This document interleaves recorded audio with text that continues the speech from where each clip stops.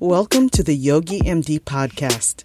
It's Nadine, yoga teacher, health coach, and retired doctor, here to bring you and your body together, not in sickness, but in health. Thanks for taking this time for yourself.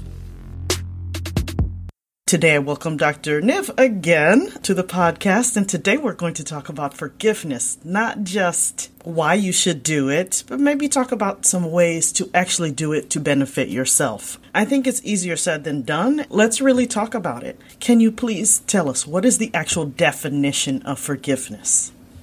I would define it as a kind of conscious decision to let go of negative feelings towards someone who you have perceived as harming you.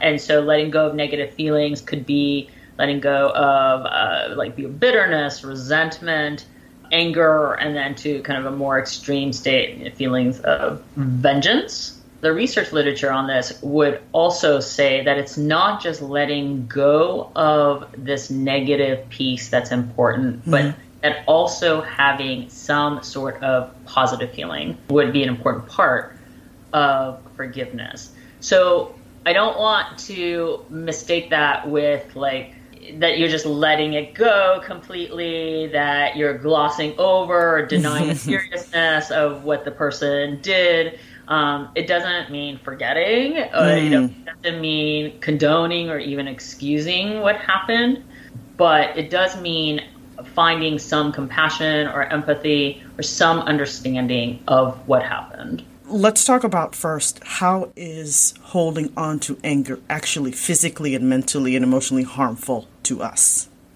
Ultimately hanging on, not forgiving is doing damage to us. Not forgiving leads to anger. And anger has so many negative effects on us. So, there's a huge relationship between anger and heart health. People who are generally angry tend to die of heart problems. And I laugh because it's one of those, it's just such a strong relationship. And yet people who are really angry don't necessarily see value in getting help for that particular part of it. Right. But the anger also can lead to very serious interpersonal problems. Right. Most people don't be around an angry person, which can lead to loneliness and lack of social support, which is then that in of itself is a big predictor of depression and anxiety and just poor mental health outcomes. So anger has a lot of problems. It increases our blood pressure. And, so the effects of it on both physical and mental health are not good. So on the flip side, when we do forgive, how does that help us? Well, it'll bring us peace of mind. It can free you from that anger that you're holding on to, all those negative feelings that you're holding on to. But forgiveness really allows us to acknowledge our pain without letting that pain define who we are. And it lets us get unstuck and move on, particularly if the person we're forgiving is ourselves. It's super easy if it's an acquaintance. The harder work is if it's someone who you really allowed yourself to develop trust, and you were vulnerable, and you gave of yourself, and you felt it in return. And it's not just a single incident, because I know people who you've slighted me once and I'm done. You're cut out of my life. I don't mean that, but I mean consistent, with intent, harmful behavior. How do you actually, practically process your feelings and come to that peace of mind and actively forgive? Yeah, so when we talk about forgiveness, there's lots of things that go into forgiveness. So there'll be a cognitive component of it, what we're thinking about this person and this situation. There are things about that relationship that are really specific. How close are we? How satisfied am I with this relationship? How committed are we to each other? Obviously, how severe is the actual offense? Yes. How did they apologize? So there's a lot that goes into what leads us to forgive or not forgive. The best predictor of forgiveness is empathy. So whether we are able to see the other person's viewpoint, maybe not agree with it. And what if you can't? What if there is no explanation for it? Right. So what you're talking about is really someone who might not be able to forgive, right? And so at that point, do you stay in that relationship and not forgive? In which case, you're probably not in a very good relationship. Mm-hmm. That's going to be a relationship of conflict, of lack of trust. If you cannot forgive, that relationship cannot move forward because you can't move forward. And if a couple came to me in that situation, which they often do, a lot of times couples come to therapy because they want someone else's permission to break up. And wow. they want, couples therapy could go, and obviously a good outcome, I would say, is they reconcile and solve the problems. But another good outcome is when two people who really don't want to be together because they can't overcome this basic thing that's happening in their relationship, they know the best thing is to split up, but they just need an external person to say that it's okay. But going back to your question of, so let's say they have decided to leave this relationship. Is that what you mean? Like someone has decided now to leave it, and how do they forgive then? No, if you decide to leave a relationship, but it's not so simple because you're connected by other people. Mm-hmm. That couple example you gave just now is an excellent one. Say they have children, and your relationship is going to be affected with those other parties, say those kids, even though you have separated from your significant other.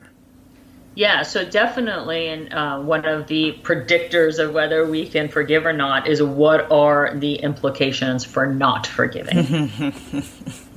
Right. So what you're talking about is that where I may not be able to forgive this person, but for the sake of someone else, I'm going to make that attempt. And when we talk about forgiveness, there are two aspects to forgiveness. One is the internal aspect of really I forgive this person. Mm-hmm. The other is the external behavioral aspect, which is like even though I internally am not feeling loving or forgiving, I can at least make the behavioral gestures of forgiveness. An example that's not so emotionally laden with children, as an easy example, is I have a friend and they are having a dinner party and they don't invite me. So I feel slighted. Okay. I feel hurt by it. Mm-hmm. And then I contact them. Somehow they find out that I'm hurt and they email me and say that, I'm so sorry, I just forgot. So even though internally I may still feel hurt, I might respond to that email with like, of course it's okay. I'll see you next week. And so there's that distinction between how you respond to the person externally versus what you feel internally. And forgiveness can be either or both. So obviously both would be ideal. Mm-hmm. But there are some situations where that might not be feasible. So particularly when we're involving children, or when others are really affected by your relationship with this person, mm-hmm. you may show forgiveness externally while you're still processing it internally and may not quite be there yet.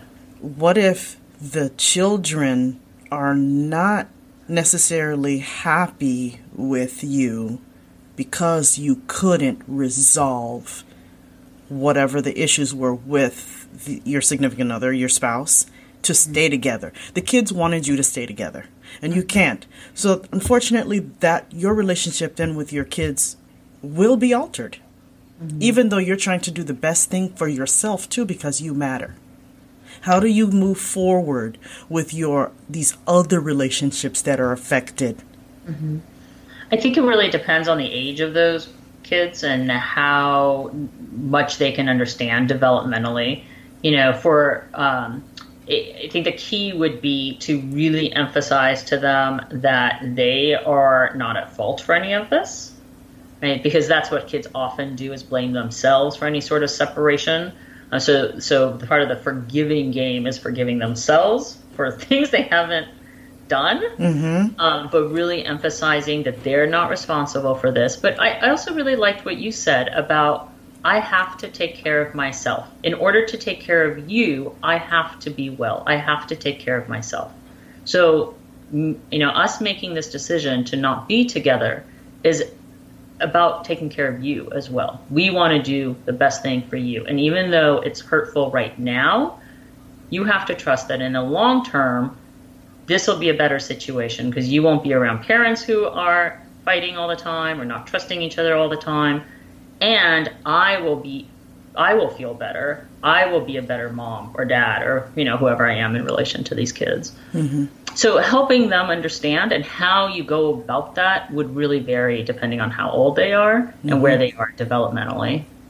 Here's a great question. Someone actually asked me once, how do you, particularly if it was a very hurtful interaction, how do you then not allow that interaction to color any other future relationships? For instance, you don't make this become a cognitive distortion, really, and say, well, I was really hurt by this person who was close to me once, so it's just not possible for me to have close relationships ever again or to be able to trust. I'm going to put my guard up. Mm-hmm. And I think that really depends on your history. So if you tend to not have a lot of cognitive distortions, when we talk about cognitive distortions, we're talking about like taking a belief and really kind of twisting it in a way that is not true. The example that you just gave really is, the fear is this happened to me before. I couldn't trust this person, so now I cannot trust anybody. Mm-hmm. That's a cognitive distortion. Most people are able to have one relationship and like that and look at it in the context of their other relationships and see that, that was one bad relationship and I can't trust that person, but my history tells me that I generally have good people in my life who are trustworthy, and so I can now trust this next person. Oh, that's very helpful. Mm-hmm. Right? But if I am prone to depression or anxiety, where I have a tendency to distort thoughts, then it's not as easy, right? Then this could really affect how I approach future relationships. That's a most excellent point. You're blowing my mind. Seriously, these are, wow. And that's why I have the experts on, because I learned so much. How do you set healthy boundaries then going forward? So you mean you've been hurt in one relationship, and how do you set boundaries in the next relationship? I think partially trusting your gut. Like if you are seeing kind of the same behaviors that led to whatever broke trust in the first relationship, to notice them early on and bring them out to the forefront, right? Because one of two things might be happening. One is that you're right and there's reason for mistrust.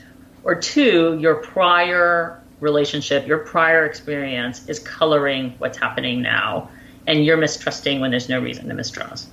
But either way, acknowledging it early before you damage your relationship and putting it on the table and having that conversation with the person would be helpful. That's not always easy, but that would be helpful. And really, this is what a lot of people deal with in therapy when they're having trouble with trust, is it's working on it by themselves. Working on trust cannot always be done in the relationship, in the context of the relationship.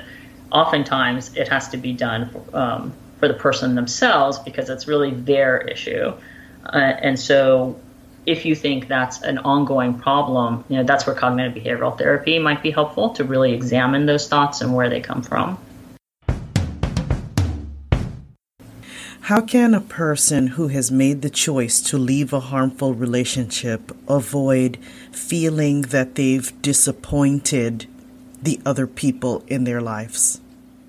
I can't really speak to that because it really depends on what the offense is, what the severity of it was. If you're talking about, maybe a partner that's being abusive and your family might not agree with your decision to leave that relationship because they don't see the abuse, right? They're not privy to that. That's happening in the privacy of your home. Well, then you've made the right decision in taking care of yourself, no matter what others are saying, right?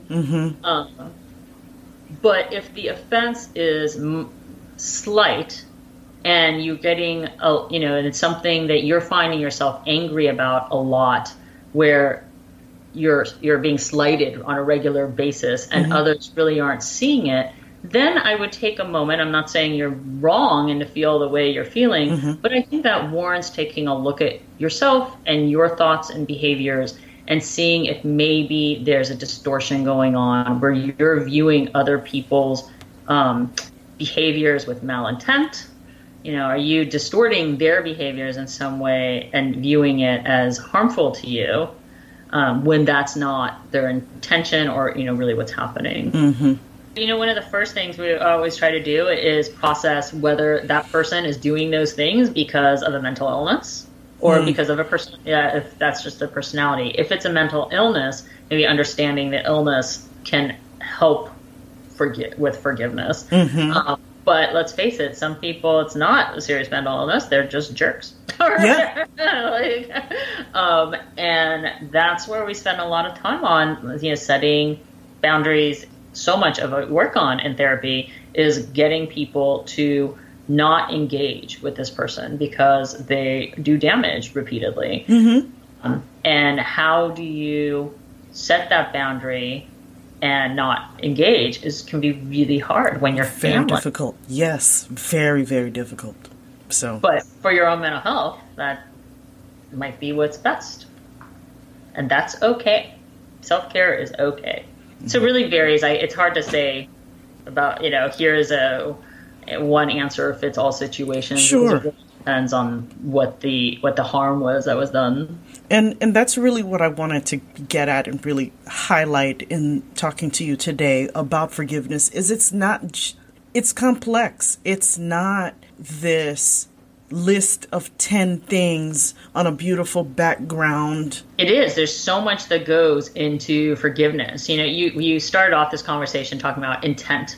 So the attributions we make about the offense are really important. Whatever the offense is, if we think that it wasn't intentional, like the person couldn't control it, therefore, attribution theory would say that they're not entirely responsible for it. Even though they harmed us, they're not entirely responsible for it. We would react to that with more empathy, some more warmth. Whereas if we attribute control and responsibility for the behavior, we're more likely to feel anger and hostile and be less forgiving. How much did they harm us? The more agreeable we are, the more likely we are to forgive.